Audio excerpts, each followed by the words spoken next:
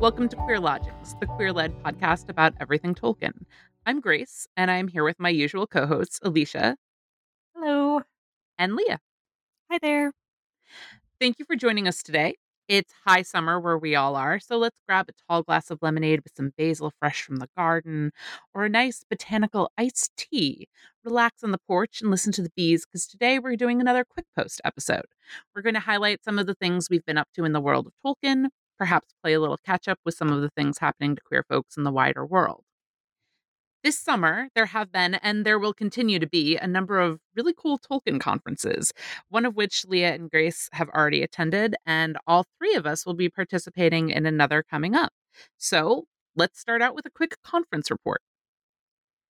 The first of those conferences that we're going to talk about happened very recently. It was the Tolkien Society's Midsummer Seminar, and the theme was Numenor, the Mighty and the Frail. Yeah.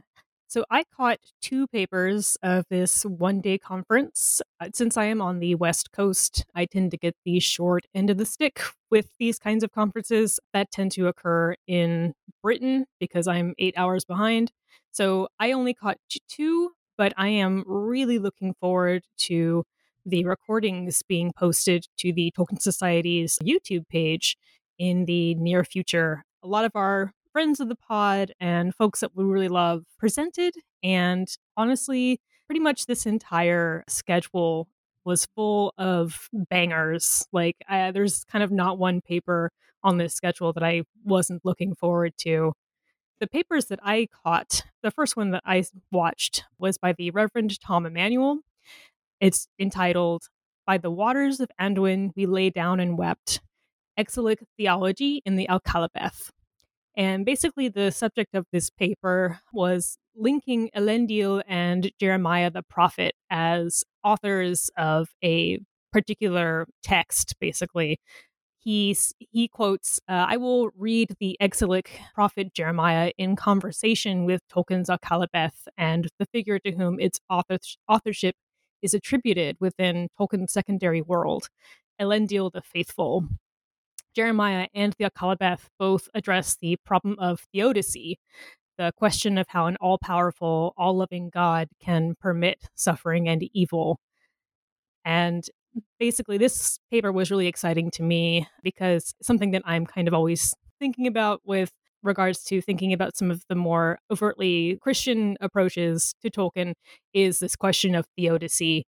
Friend of the pod, Cameron, and I often talk about how we both agree and also agree with Tom here that Tolkien's Legendarium as a whole can be read as Tolkien's reckoning with theodicy, mythopoetic reckoning with the, quote, irrevocable loss of a communal past and the challenge of living into a hopeful future in a broken world.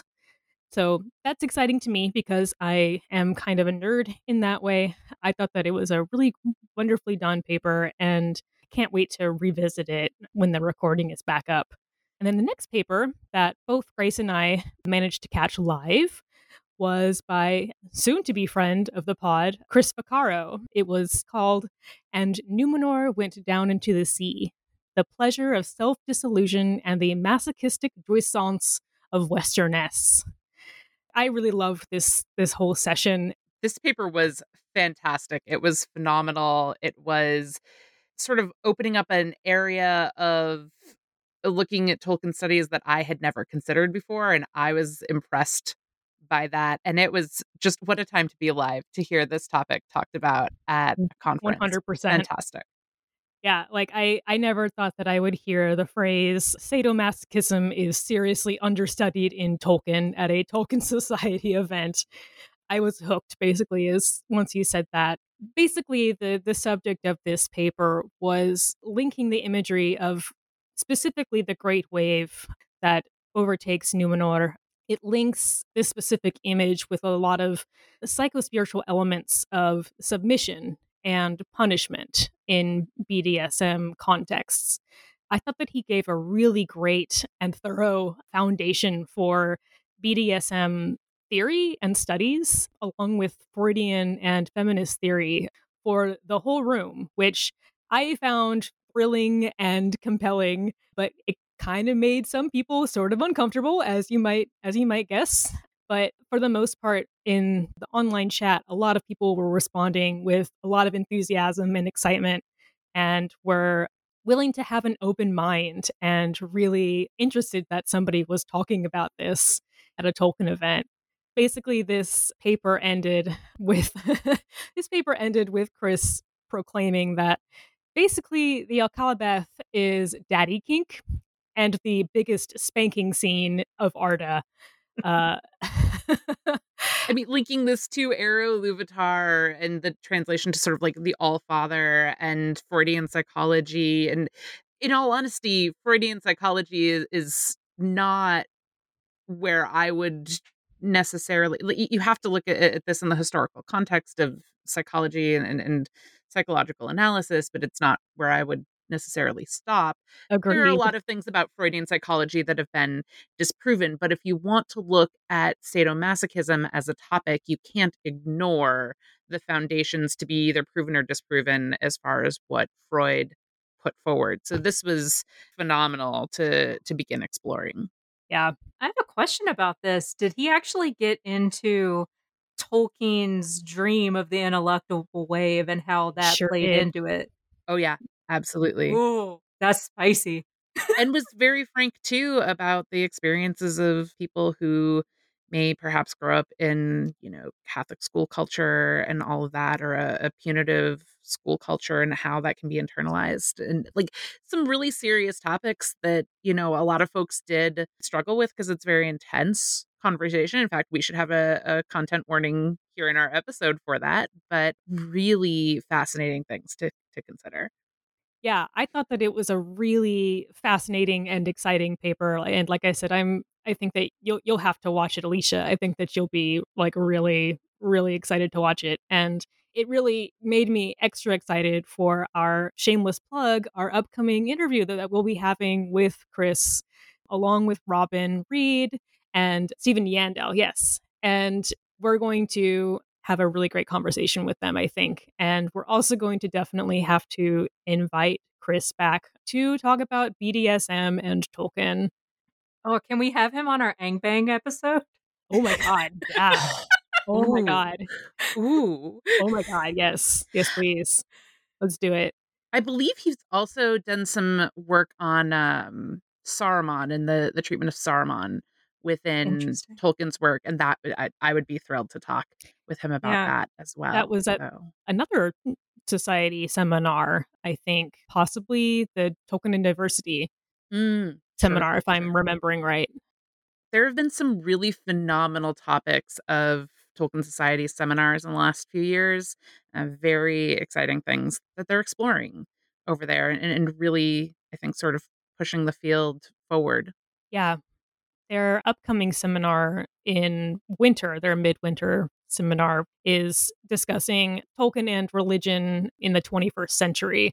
So, specifically, casting their net quite a bit wider than perhaps previously explored in Tolkien studies. Explicitly looking for new perspectives, and they were very frank in putting that call for papers forward, that this doesn't exclude Christian readings and all of that, but we're looking for new and untread ground in ways that have perhaps been minimized of reading Tolkien in the past, and these are exciting topics. Yeah, I'm really excited for that one. And speaking of Christian readings of Tolkien, I did want to kind of mention really briefly that there is a conference or a summit, I guess, coming up called Interchanging Melodies, Tolkien, Religion, and Beyond.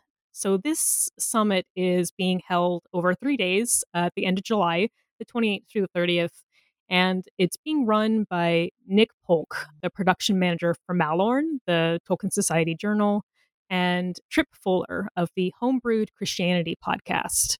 These guys held a 4-week Tolkien deep dive course called Tolkien Heads. And again, friends Chris Vaccaro and Tom Emanuel both were guest lecturers, and they will actually be guest presenters at this summit coming up. And again, like I have a really big interest in Christianity. in terms of history and as a sociological sort of phenomenon, and its bearing on our culture today. So it feels a little bit weird for me to be like excited about a ostensibly a pretty progressive and leaning leftwards Christian led summit. But I do have to say that from what I know of Nick and of course of Chris and Tom and the participation of Robin Reed in this upcoming summit, I feel pretty positive and excited for it because their goal in creating this conference was specifically to, quote, bring together diverse a-religious voices to dialogue, lecture, and reflect on Tolkien's theology, his religious outlook, and a-religious engagement with Tolkien from scholars and fans. The featured speakers, again, including Tom, Chris, and Robin, among others, will engage with topics from Tolkien from atheist, agnostic, and animist perspectives to Tolkien and spiritual direction, which is right up my alley. So, if any listeners out there are interested in topics like that, I think that you should definitely check it out. Yeah, I'm assuming Robin's presenting on her. She did a poll for atheist and animist Tolkien readers, and I'm pretty sure that's probably what she's going to be speaking on. She's been working on that for a long time, which was not shade at all because my God, do I have projects I've been working on for a similar length of Yeah. time. But I've seen her present some of that preliminary data, and it's actually really interesting. It's fascinating. Yeah, I'm really excited to see what she talks about, but I expect that's exactly what she's going to be talking about. And I actually was a part of that poll, so I've been following this project for a while. So, As was I. There are a yay! lot of things this conference season for us nerds to nerd out about. Yeah, let's see what the Christians are up to. The ones that aren't trying to take over the country and turn it into a fascist authoritarian nightmare. You know, the Mm. Christians that don't send me shitty DMs. Yeah, yeah, Like, it is fascinating to me how differently Leah and I approach Christianity, given how similar our backgrounds are. yeah. Growing up in the South, going to art school, which you wouldn't think has a big tie to Christianity, but my God, if you take an art history class, it is the Oh, history of yeah. Jesus. Yeah, Now. And also Mary. and also Fair enough. Mary, correct. I'm at this point just like I never want to engage in Christian anything. I go out of my way to avoid people who do Christian work on Tolkien because it's not relevant to what I do work on, or just Christians in general on social media. Like, not obviously not all of them. I feel like I need to walk that back a little bit because I do have some Christian friends. But you know the Christians I'm talking Hashtag not about. all Christians. Yeah. Yeah. Yeah. Like, it wasn't even until I was an adult that I realized that it was possible to be a Christian and to not be a fundamentalist Yeah. Yeah. because of where I grew up, and having my eyes open to that has been very nice, and I'm sure this was it a summit is going to be great and is going to be full of those like reasonable Christians who aren't just marching in some like hate parade with tiki torches. Yeah. But I just such a bad taste in my mouth about Christianity in general, man. I 150% get it, man. For me, I kind of see some of it has to do with kind of like my like weird obsessive wanting to understand like the far right, and the history of Christianity is such an like a historical influence, and for me a lot of it is re-educating myself about what Christianity actually started from and what it became versus what I was taught, and discovering like how Christianity taught me what, like, for instance, Judaism is all about versus what I've actually learned from being friends with actual Jews. I don't know, not to get too weird about it, but it's for me, it's kind of like an ancestral sort of like untangling and healing for me. It's a lot of me trying to kind of understand like where I've come from in terms of both like my Northern European white Christian background and also where I've come from like as an American living in a country that is actively under threat of minority, of very dangerously committed Christian dominionists and white supremacists. So so yeah, that's why I talk about it a lot. For my part, I am fascinated by the deliberate mistranslations and biases injected into theological teachings, primarily Christian, though of course not exclusively. But I find it very interesting when people go back to some of the like the etymology of different words and the ways they've been translated and mistranslated. And part of that comes from how often I get confronted by, the clobber passages about homosexuality in the Bible and understanding those and what they actually say as opposed to how they're used helped me parse out as a, late teenager, young 20 something in particular, helped me parse out how I wanted to respond to those attacks because they're prevalent. Yeah, So, absolutely. And how those mistranslations often have an unconscious, sometimes conscious agenda and yeah, particular outcome in mind. Like I said, like the history of the Bible as a assemblage of texts very carefully selected and revised and things left out. and Yeah, yeah, and revised and in some cases like destroyed. It's fascinating to me because I guess I'm interested in the sort of the psychology and why people do this. And very often it's for pretty nefarious reasons, but sometimes they're not totally conscious of their nefariousness. yes. Yeah. I'm actually going to take this opportunity in talking about how those lenses have shifted and how societal lenses have shifted around this to steer us back to another paper that was presented at that Numenor Midsummer Seminar for the Tolkien Society. And that paper was by friend of the pod, Mercury Natus. And they presented Seducer Destroyer, Sauron's femme fatale sources and their role in the Numenor narrative. And this was a paper that I got to watch live after Leah had to sign off for a bit. And so I was just I was giddy watching this paper. I always enjoy hearing Mercury present. And this was no exception. They went through a lot of the historical and particularly Victorian reframing of the femme fatale narrative and, the characterization of like the Whore of Babylon and all of this. And then how Tolkien applied these tropes to his narrative, but didn't want to cast them onto a woman and so places them onto the character of Sauron instead. And the paper is just beautifully presented, beautifully laid out, absolutely phenomenal. And one of the many topics that I want to have Mercury on the podcast to talk about because I'm excited Yeah. about literally everything that Yeah. they present on. I cannot wait to catch up with that one. That definitely was one that I've been looking forward to for a hot minute. And every time they've presented has been just really full of great insights and really like fun and exciting and really interesting connections that they make. Yeah. The final paper of that conference, which I also got to see, was by Claire Moore.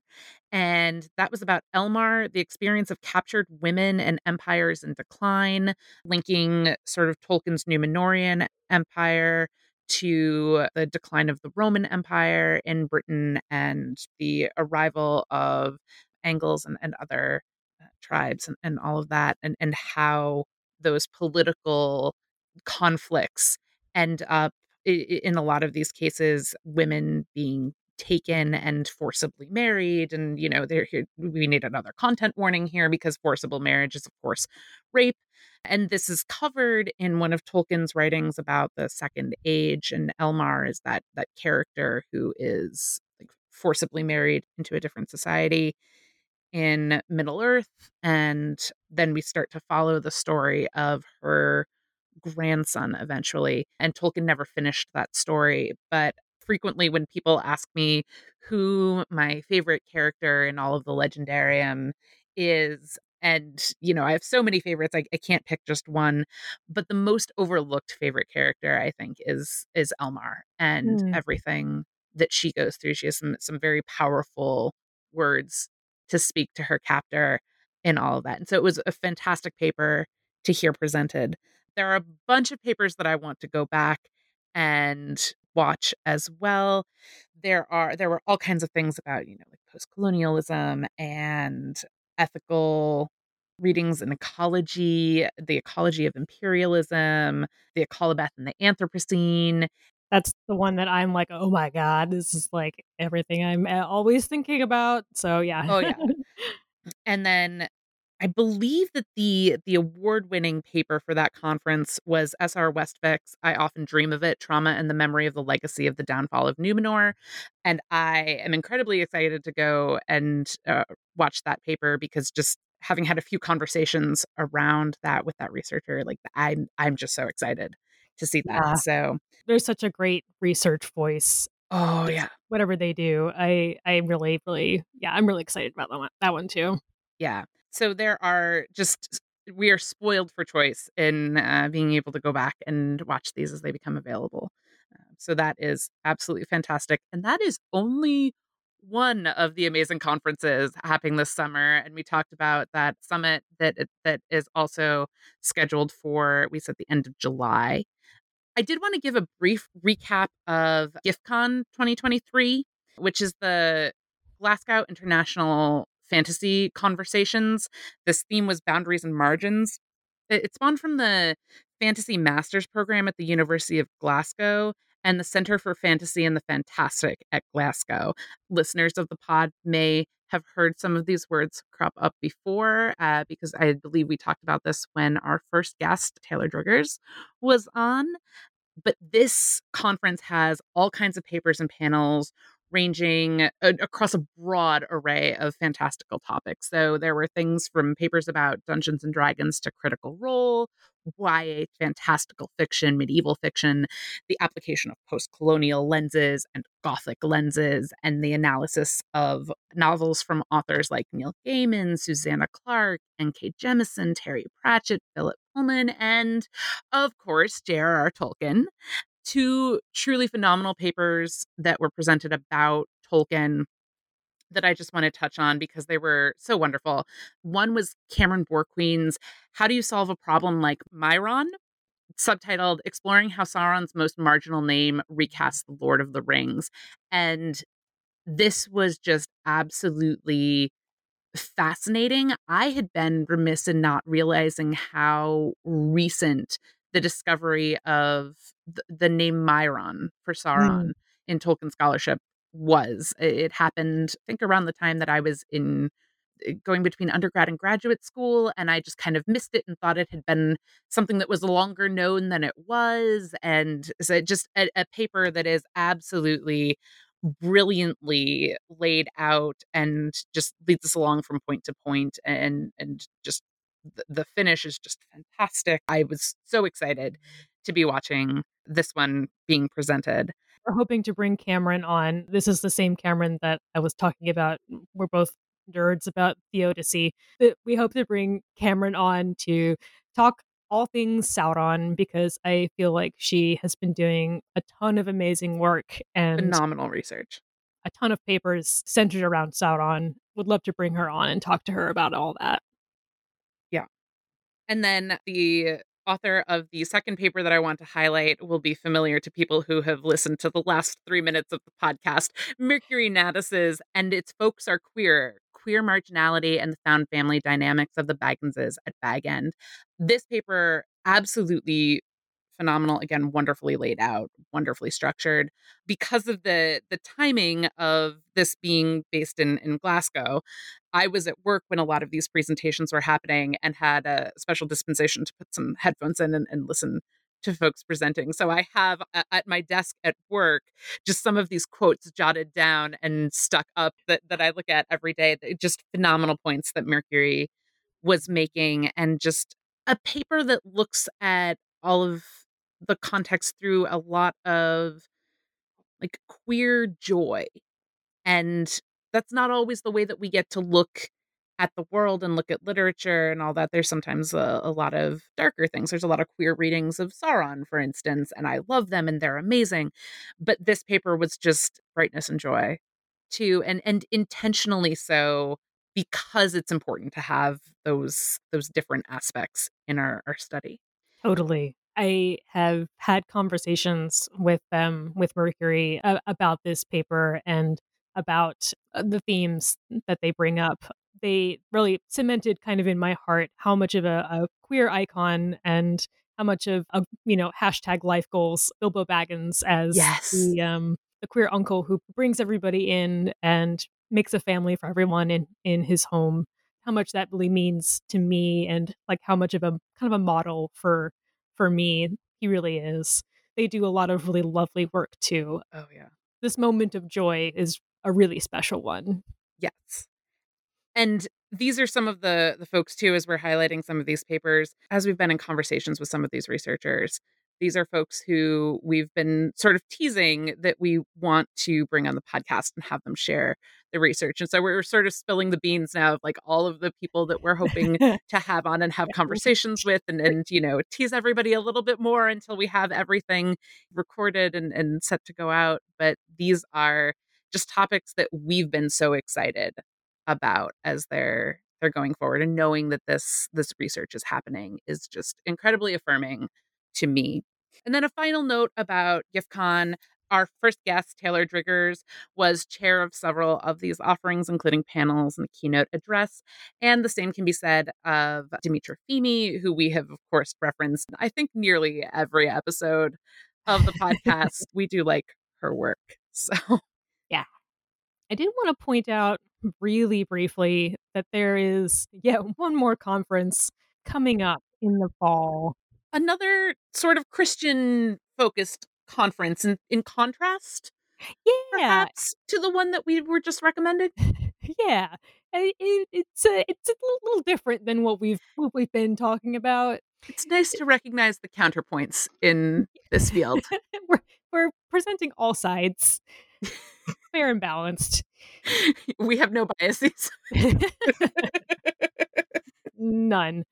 So this sort of came on my radar again, thanks to Dr. Robin Reed on her Substack.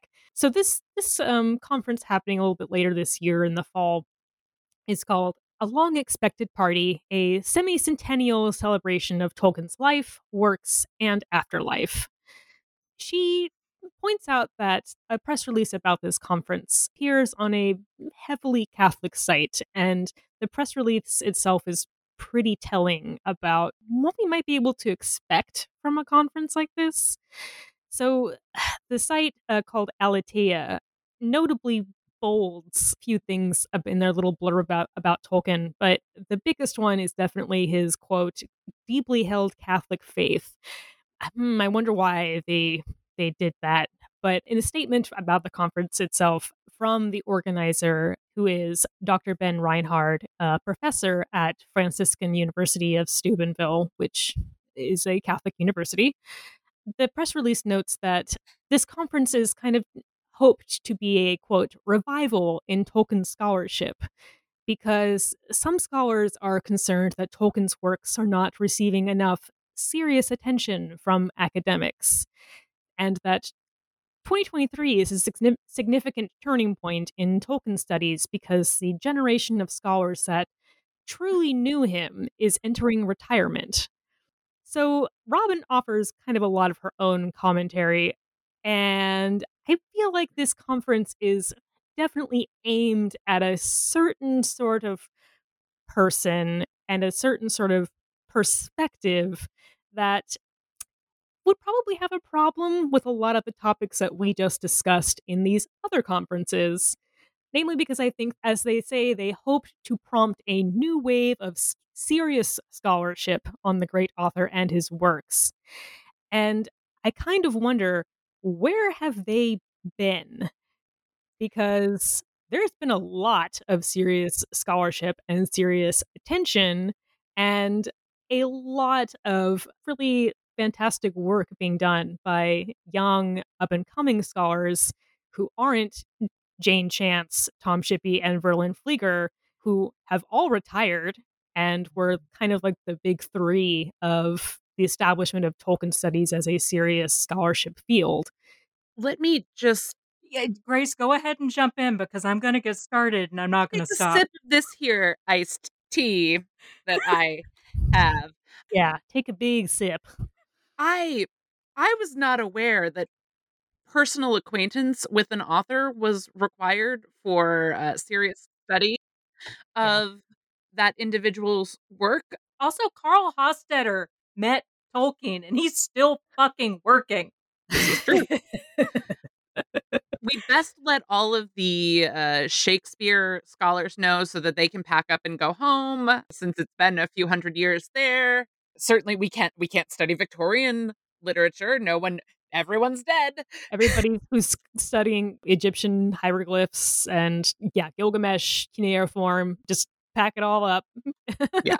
And in all fairness, that is a more critical reading of the way that this is presented than perhaps they intended us to read. But oh my goodness, the idea that scholarship is based on a cult of personal knowledge of and personal acquaintance with an individual is just very strange to me. It's hard not to read it as both like really kind of myopic in terms of not being kind of aware of what's going on and kind of, asserting that Tolkien's works aren't receiving enough serious attention and we need a new wave of serious scholarship. It's like again, like where have you been and what have you been doing? Like we're over here doing all sorts of things.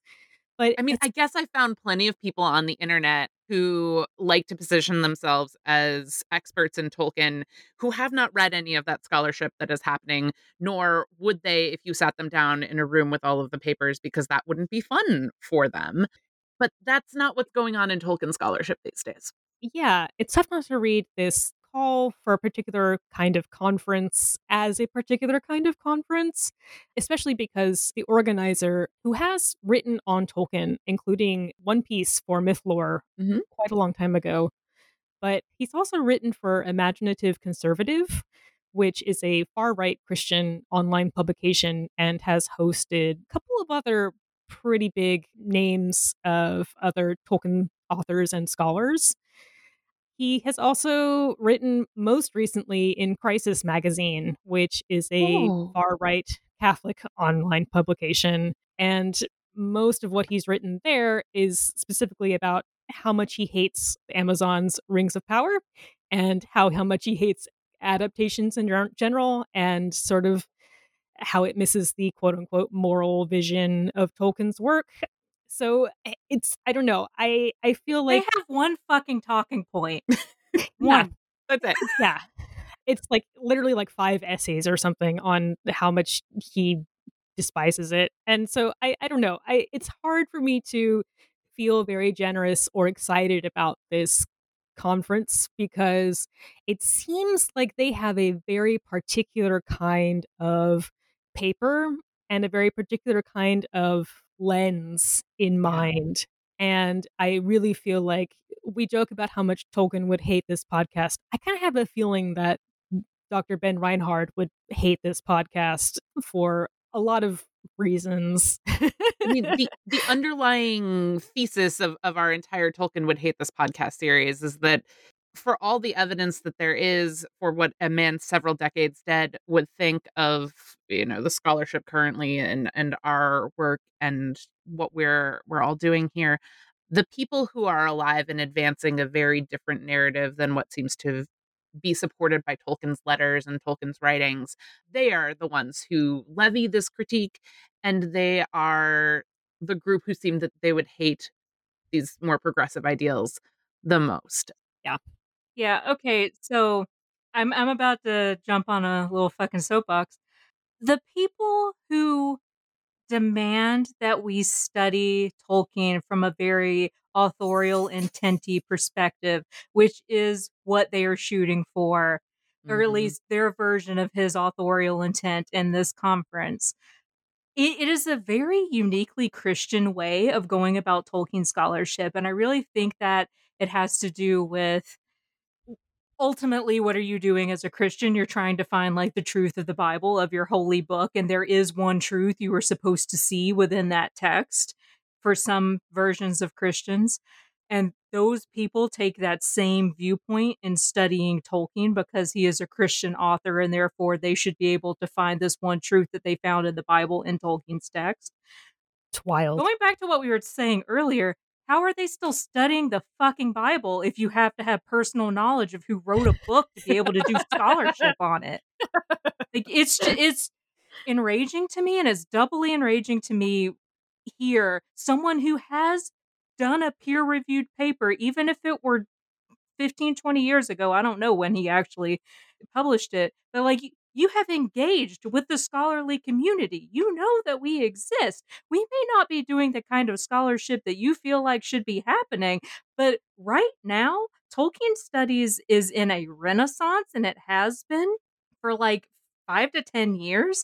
It picked up a little bit and has just continued growing ever since the movies were released. And the movies exist, adaptations exist, they bring in new fans, it grows the area of study, and you're not always going to be able to force what other people are interested in studying. Like, yeah, you can study what you think Tolkien's authorial intent is from a Christian lens, but that is one way of viewing it. And Tolkien was a man. He wrote books, not holy books, just novels. There is no one true meaning to life in the universe that you can tease out of his fucking books. What you tease out of his books are what you put in there. And other people don't necessarily stuff Tolkien's books full of Christianity because that's not where they are coming from. And my God, I get so fucking angry at people who just want to throw out the entirety of the Tolkien studies field, which is so much bigger now than when it was when I first joined it and started going to conferences. And there's like I said, there's a renaissance. There's so many people who are presenting on so many interesting readings of these works and like etymological studies and like fuck off. Fuck off. Yeah, This is what you want to do. Throw together like a real interesting conference. Like why? Why do you have to silo yourself out like this and then want to play persecution complex when no one outside of your incredibly limited group of friends want to come to your conference because you're not putting out what people are actually doing? Okay, I'm done. a fucking men. And in some ways, listen, when folks get all grumpy and they want to change the world around them, it's like, well, go do your own thing then. Go do your own version of that. And that seems to be what they're doing here. So That's fair. That's very fair. peace and joy to them. I don't think that this is one that I'm going to prioritize attending, I don't think so either. largely because of that positioning of sort of like a persecutorial complex and, sort of death of Tolkien studies being hinted at when that's not the reality. And that's just a frustrating Yeah. thing. I just wanted to kind of highlight that this is happening and put it in stark contrast to what we've been enjoying and learning and attending, and just to kind of highlight that this kind of positioning is out there, and it's a minority. And that is exactly the thing that the folks in this perspective are complaining about, that it's Yeah. not the dominant narrative, it's not the dominant set of opinions. And to that I say there are a lot of excellent conferences that folks can attend and pick up papers from and listen to presentations from, that we'll just let the good stuff keep going. Yeah. I mostly just wanted to kind of highlight that this stuff is happening, and it is a minority position, and I feel like we can leave them behind to wherever they want to. Again, yeah, peace and joy. We'll Yeah. leave them to do whatever they feel is right and proper, and we'll keep doing the actual work that Tolkien scholarship is up to and doing. So And keep highlighting that and promoting it. Right, speaking of other great conferences that are going to be happening this summer, in early August, the Mythopoeic Society is going to be hosting its online midsummer seminar, and its topic is Fantasy Goes to Hell, and I'm super excited about it. And Mhm. we are all presenting there, including sometimes Tim. yeah.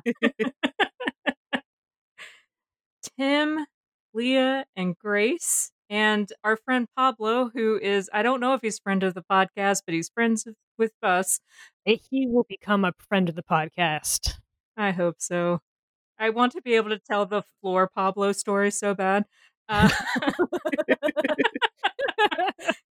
Well, then, yeah, he's going to become a friend of the pod. yeah, so you guys are doing a panel on the Rings of Power. Yes. Yeah, we're going to basically be talking about now that the first season has aired, we're going to kind of do a retrospective and compare what Tolkien wrote of the Second Age with what we see in the show. And we're hoping to kind of cover how the writers and showrunners have interpreted certain specific passages and where departures and changes were made for the sake of adaptation. The accurate, the adaptational, all vectors. Yeah, just kind of highlighting themes of the season and things that really resonated with audiences and kind of speculate on where things are going and how potential changes might unfold in seasons to come. I am on a couple of panels and I'm giving a paper because I like to spread myself thin. I am doing a presentation on Underworlds and the Legend of Zelda franchise, Ooh. specifically because I just finished playing Tears of the Kingdom and I can't say anything else about that without giving a bunch of spoilers and the game's still too new. And I'm also on a panel about Underworlds and Tolkien. That is a panel I gave at DragonCon last year, so I've tapped some of my DragonCon buddies and I'm pulling them into the MythSock fold now. Into the clutches. Yeah, I'm hoping I Excellent. can hook at least some of them. Into the tentacles. The last panel I am moderating is called Hell is Other People, looking at the political rage machine and Tolkien fan spaces and media. Super excited. Yeah, I've managed to net a fellow Twitter warrior into this panel, and I'm pretty excited about it. So, the abstract for that one is following the backlash against the Tolkien Society's Tolkien and Diversity Seminar and the airing of the first season of Rings of Power, social media fan spaces for Tolkien remain politically charged and reactionary. Building on the foundation of MythCon 51's roundtable Race, Racisms, and Tolkien and Craig Franson's work showcased there and on the podcast American Id, we will discuss the current state of Tolkien discourse on social media and how to navigate the landscape as safely as possible. Yeah. I am very stoked about that. Yeah. I'm hoping it's going to be a little conversational and like based in academics, kind of like this podcast is, but also give some people some good tips for how to actually navigate specifically Twitter because it's a cesspool. I Oh, mean, yeah. It's a shit show, especially in the year of our Lord, the elongated Musk, the Musk Twitter. I really hope so too. I think I'm really excited about this panel. yeah, Tim and Grace are going to be on that panel as well. I don't know if we've actually ever said this, but Tim runs our Twitter account for the most part. We all help like post on it, but Tim's the person who actually reads all of our replies and shields us from the really hateful shit. Or he Mhm. then just posts it to us on Discord so we can all laugh at it and or become enraged silently. You just scream about Document it. it for panels like this. Yeah, Yeah, it's yeah. yeah. Put it in the receipts folder for the panels. Yeah, I'm very grateful he does that work for us. But because he does that work, he has a lot more insight into some of the vitriol that gets thrown than like someone like I do. Like I moderate social media spaces, but mostly what I moderate are like Facebook groups and Discord servers. I try to stay off of Twitter as much as possible because ain't nobody got time for that. Yeah. Yeah, I'm very, very grateful for a cis straight white man shield on Twitter. It's been invaluable. I frequently I've adopted this phrasing and I frequently say it like allyship is standing close enough to an affected community that you are close enough to be hit by some of the bricks that are being thrown at them. And that is what Tim does for us in this podcast here of being able to sort through some of the things that would just be particularly awful to encounter on a daily basis and help filter them so that the burden on us is all a little bit lighter. Good allyship. Absolutely. And it's something he loves to do. Yeah. Yeah, luckily for us, it's something that he finds fun. Twitter warrior for justice. Yeah. Yeah, I would find it exhausting. I find what little time I spend in various places is just utterly exhausting. So I'm like, I'm glad that you find it fun. I couldn't do it. Yeah, when we took over the Tolkien Trewsday tag, all of us were exhausted except Tim. Tim was like, "This was great. I could do this forever." It's super And fun. Lee and I were like, "Oh fuck, I never want to see Twitter ever again." Yeah, I don't ever want to see another tweet. I Yeah, was also exhausted, but in my defense, I'd been hospitalized the day before. So You were excused. you were totally excused. Alicia and I were just like introverted out, I think, and content created out, I think. I was like, I'm not meant to generate a million tweets a day, man. I can't. I can't do it. Right. I know we're going to touch on that a little bit later too, and that experience. But I think the last thing for OMS is that I am also going to be presenting a paper called Those Queer Devils, and it's about queer coding in fantasy works, and obviously with a focus on Tolkien and his works as well, and looking a lot at the Hays Code and how that impacted cinema and other media as a result for the years that it was running and even still to this day. That's awesome. Yeah, I'm excited about that paper. I love delving into history and to kind of discovering, and like the Hays Code is a pretty fascinating bit Yeah. of history, and I'm really excited about this. Well, that said, back to Tolkien Trewsday. For anyone who's not familiar, Tolkien Trewsday is a hashtag that is organized around a particular theme related to Tolkien each week. And that can be anything from, like trees or Numenor, what have you, to for the final week of June, leading up to International Pride Day, we did a takeover of the Tolkien Tuesday hashtag and looked at queer readings. So on the 27th of June, that Tuesday, it was a queer lodgings takeover of the Tolkien Tuesday hashtag, which we were all very tired queers by the end of. We were. It was a really good experience for as tired as I was, and I was just like, this is just a lot of creative output for me right now. I think that it was a really we had some really lovely participation and responses, and I really love that all the threads and the posts that we shared were really like fun and interesting and insightful, and it was really fun to see a lot of people respond to a lot of our content, especially I think the big thread that kind of took off was highlighting Tolkien's relationship with W.H. Auden, Yeah. and something that we highlighted in a previous episode of Tolkien Would Hate This podcast.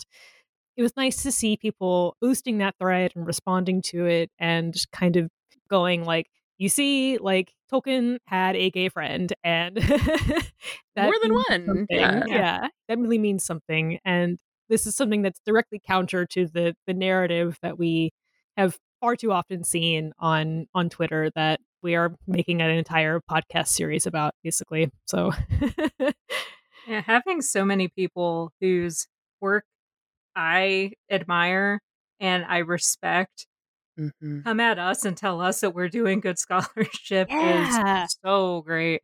That was lovely. Yeah, it made me feel very, very good because unlike you two, I'm like, this is like my like first little baby toe wading into this kind of stuff. So it felt very gratifying that so many people that all of us really really love and admire and really respect were giving us a lot of really great feedback and a lot of great And praise. participating themselves and sharing their queer readings either as queer Yeah. folks or like staunch allies and what have you.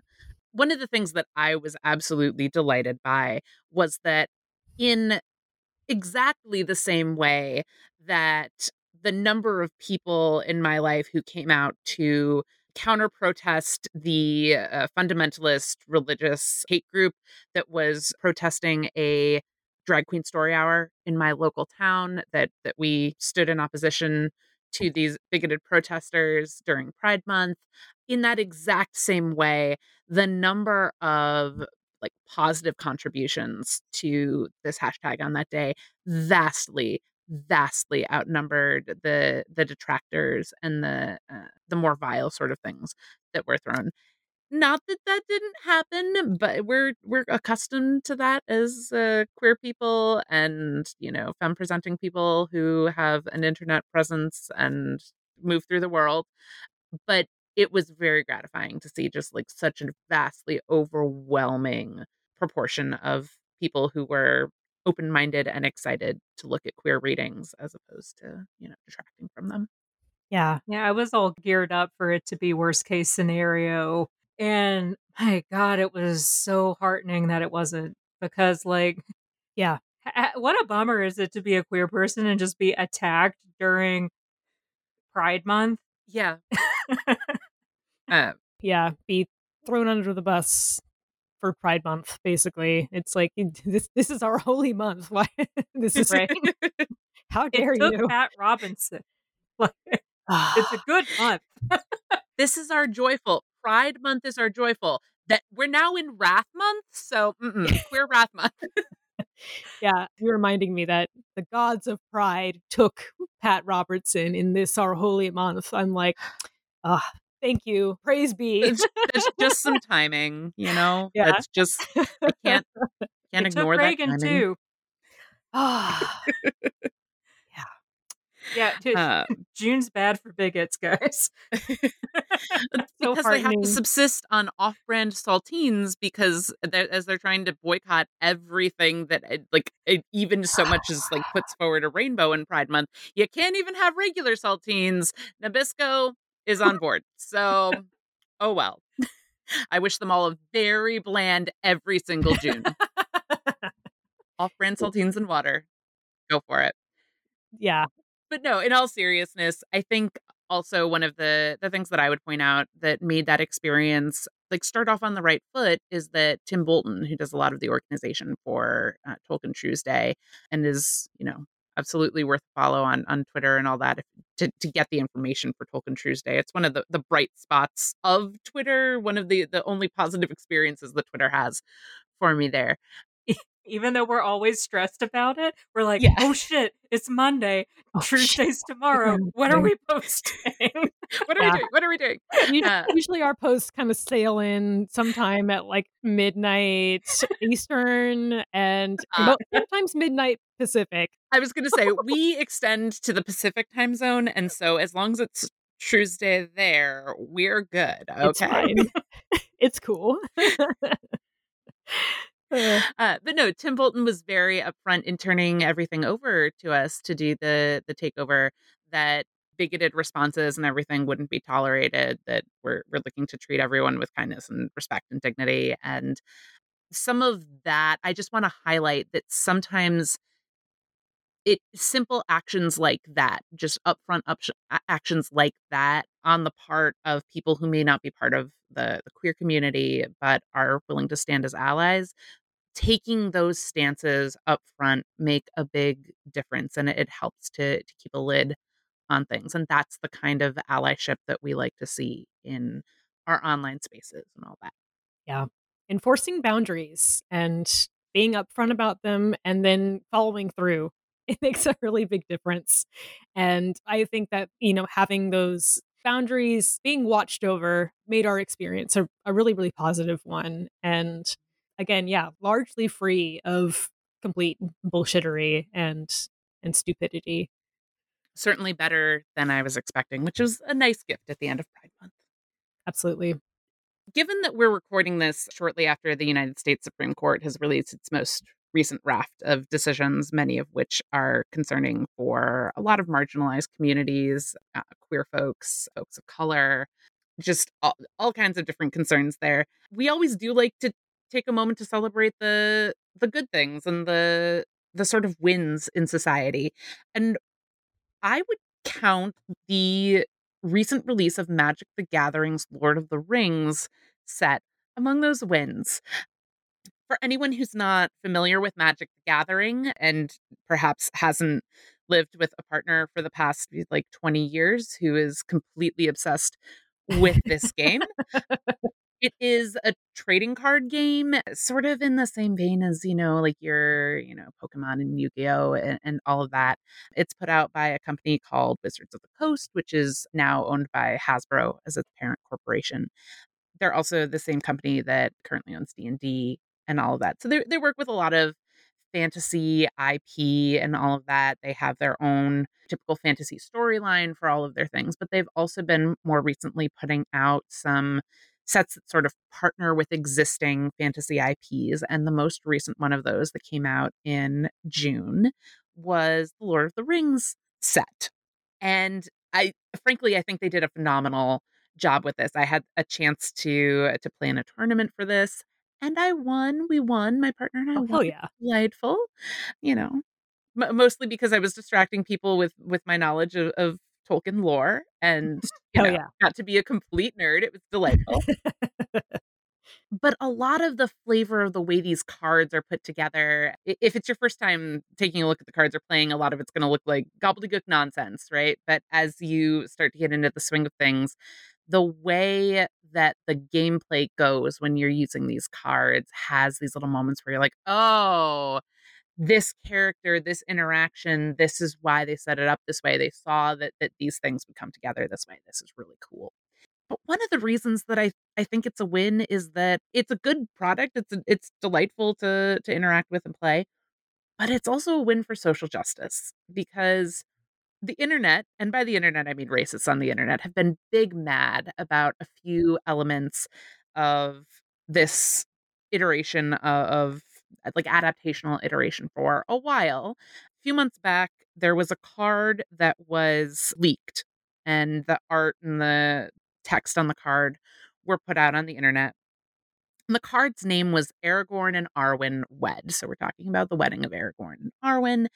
And it happens to depict a very pale skinned, dark haired Arwen character with an Aragorn character who is black. And the internet behaved itself very well at that time. As Mhm. as you might expect It of was the it internet. was great and not problematic at all the way that people reacted to Yeah. this interracial marriage being depicted, where they had previously, of course, really applauded the idea of a man descended from Numenor and an elven maiden. Here, them being depicted with different skin colors was suddenly a racial problem. You surprise me. I've never heard of something like this happening on the internet. So we'll put some links to a website called Scryfall in our show notes. And Scryfall is a website where you can see Magic the Gathering cards. You can search them up, so you can put in different character names and see how characters were depicted for Lord of the Rings in this, and just take a gander through the art. The artwork is beautiful, but I just wanted to highlight a few of these. There are a few excellent cards that I have put in sort of a group chat for us as hosts to look at to some excellent depictions of Aragorn, Yeah. being majestic and kingly and just absolutely wonderful, positive POC representation here. I I apologize to my co-host. I did not include a very important card also, but Gilrain is depicted on one of the cards, Aragorn's Oh, mother, interesting. and she is a stunningly beautiful black woman as well. Like I'll just have to look that up. Yeah. beautifully done all the way through. Just the consistency in working to have more diversity depicted in this set than what has been typical of Tolkien adaptations in the past. Yeah. Their depiction of Galadriel is also interesting to me. It's very Storm. Yes, very reminiscent of Storm. You have that very her iconic hair, but she's not depicted as a light-skinned white woman. Right. I couldn't honestly tell you what ethnicity they were necessarily going for. It seems like she's sort of got, different ethnic heritage sort of depicted in this creature and this beautiful fey fairy sort of thing. But she's not depicted as white or light skinned, despite her fairness and her beauty. And I love that. There are a couple cards that depict Theoden, King of Rohan. He is the new Middle Earth Zaddy. He looks amazing. Total fatty. Total fatty. And then you also have Eowyn, Yeah. who is again, you have that pale hair and darker skin, and just absolutely beautiful representations of her in her various different roles, including, being a fearless knight, a shield maiden, and Lady of Rohan. Love it. I hadn't seen a couple of these Eowyn art pieces. Yeah, they're stunning. Eowyn is definitely related to Sadie Theoden. I'm like, Yes. And I'm even Éomer more is in love. also a bit different, a bit more nuanced than he's typically depicted in the Mm, past as well. I mean, I just love that they're working to open up these interpretations, and the internet may be mad about it, and by the internet I still mean racists on the internet. They may be mad about it, but I am delighted. yeah. And then Gandalf, absolutely phenomenal. We have a dark-skinned Gandalf, who's Gandalf the Grey, Gandalf the White, and honestly, I feel like they almost need to, like, go pay royalties to Ebony Warrior cosplay, because his Gandalf cosplay could have just perfectly, absolutely inspired this depiction of Gandalf, just absolutely fantastic. There's also some black hobbits depicted. The card in particular that I'm thinking of is called Saradoc, Master of Buckland. And then we have to talk about Goldberry. Um, It's the thirst Goldberry, card. River Yes. Daughter.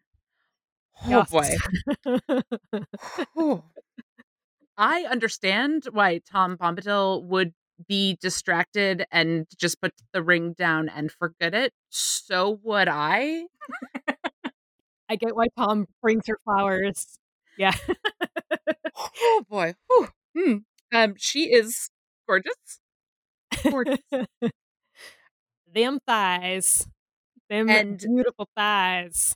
one of the things that is absolutely wonderful about this depiction is, like, we're so accustomed to seeing, like, really, svelte, willowy women who, are Really Lee, slender and yeah, lithe, a and waif. Goldberry is thick She is a with thick, 2 or 3 thick Cs, girl. Mhm. and she is gorgeous. Oh my gosh. Yeah.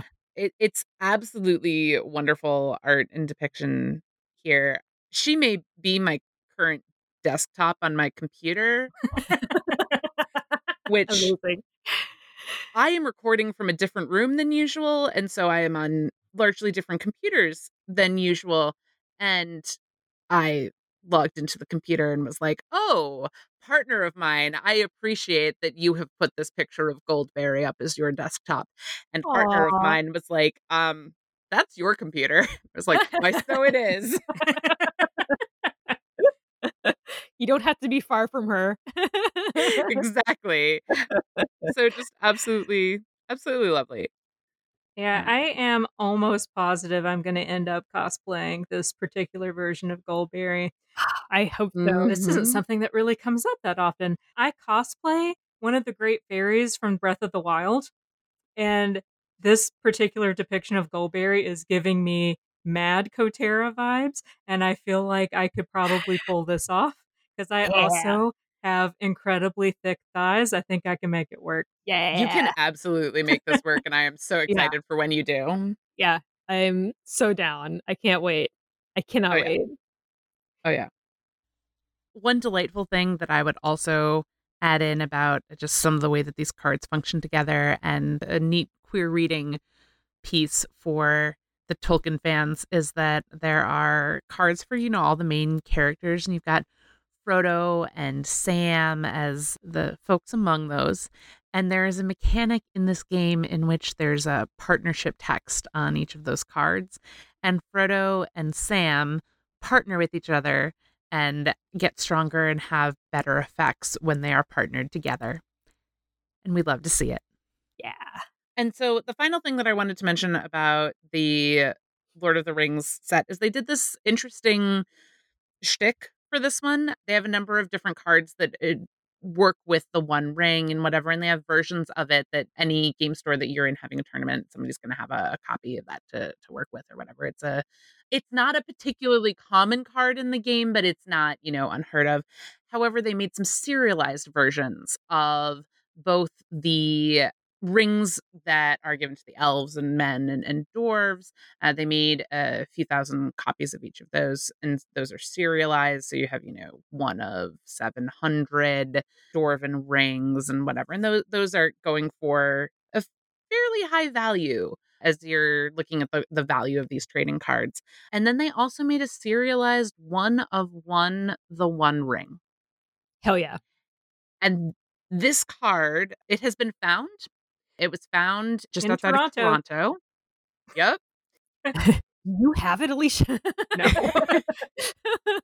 No, the person who found it chose to remain anonymous, but they're a 36-year-old cashier. So like a sort of like regular person is who found it, which is delightful. Aw. And it has been authenticated.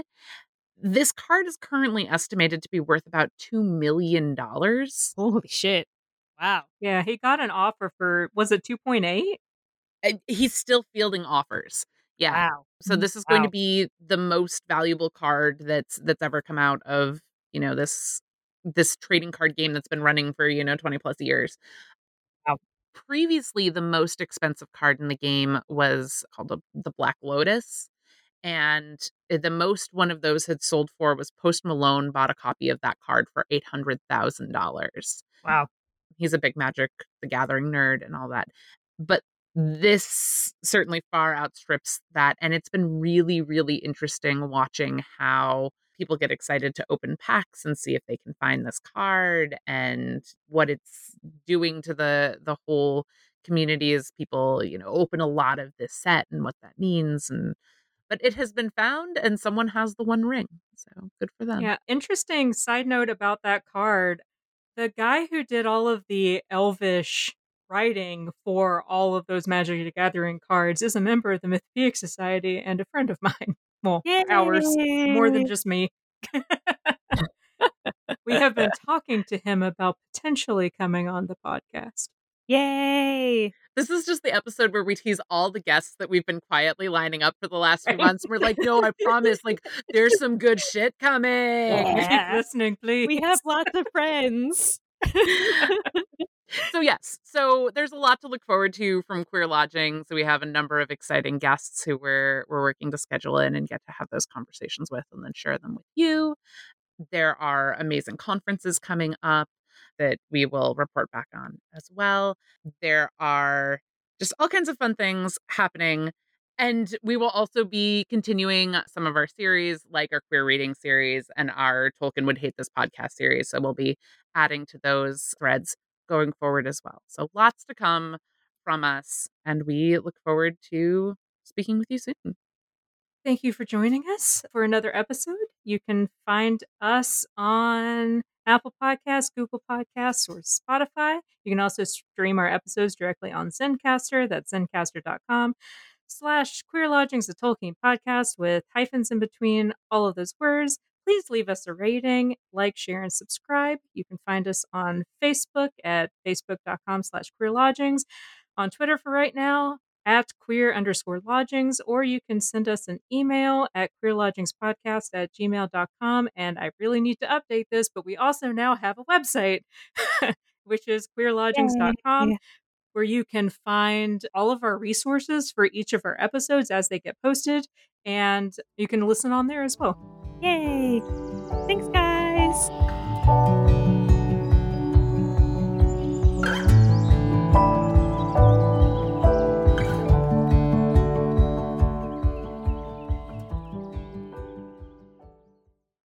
Oop, I got frozen, I think. Nope, I think Alicia did. Oh, okay. Alicia was going to say speaking of, and then I think talk about OMS, and I like that idea, but Alicia's Alicia's definitely in another frozen. world. Yeah.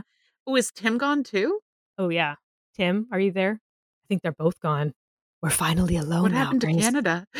What happened to Canada? Wait, what's that song? I think we're alone now. I think we're alone now. What's happening here? Let's see if Tim can see my message.